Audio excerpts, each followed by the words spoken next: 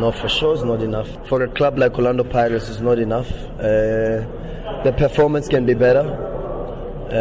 Obviously the results can be better. But we take 3 points. We take 3 points and we move. The players, credit to the players. They were exceptional today. They did what they've been doing. You know, I said earlier, and I will always reiterate this because I've got a long way to go with my coaching career. But I'll remember this group of players for the rest of my coaching career because they are honest boys. They are honest boys, and you see with the effort that they put on the pitch, no one reserves themselves, no one holds back, no one wants to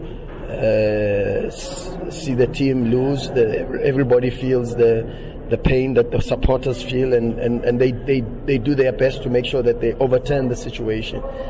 And when you've got a group of honest players that are talented and then are prepared not just to leave only sweat, blood, but also a piece of their skin on the pitch, you know that the future is bright for Orlando Pirates with this group. It's just a matter of time and going through the processes. We need to just remain humble and continue to work, and that's it.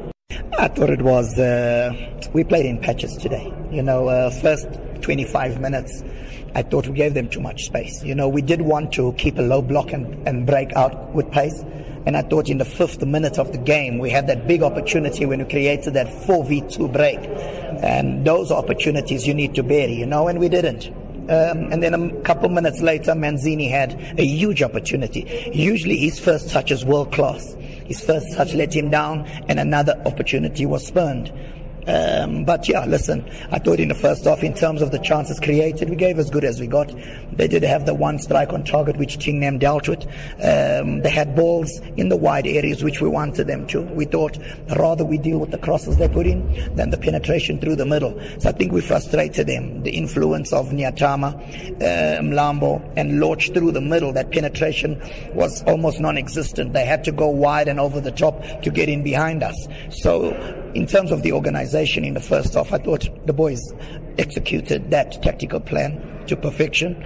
Coming out in the second half, we knew they're looking for the goal. You know, they threw everything at us, and we had to keep our shape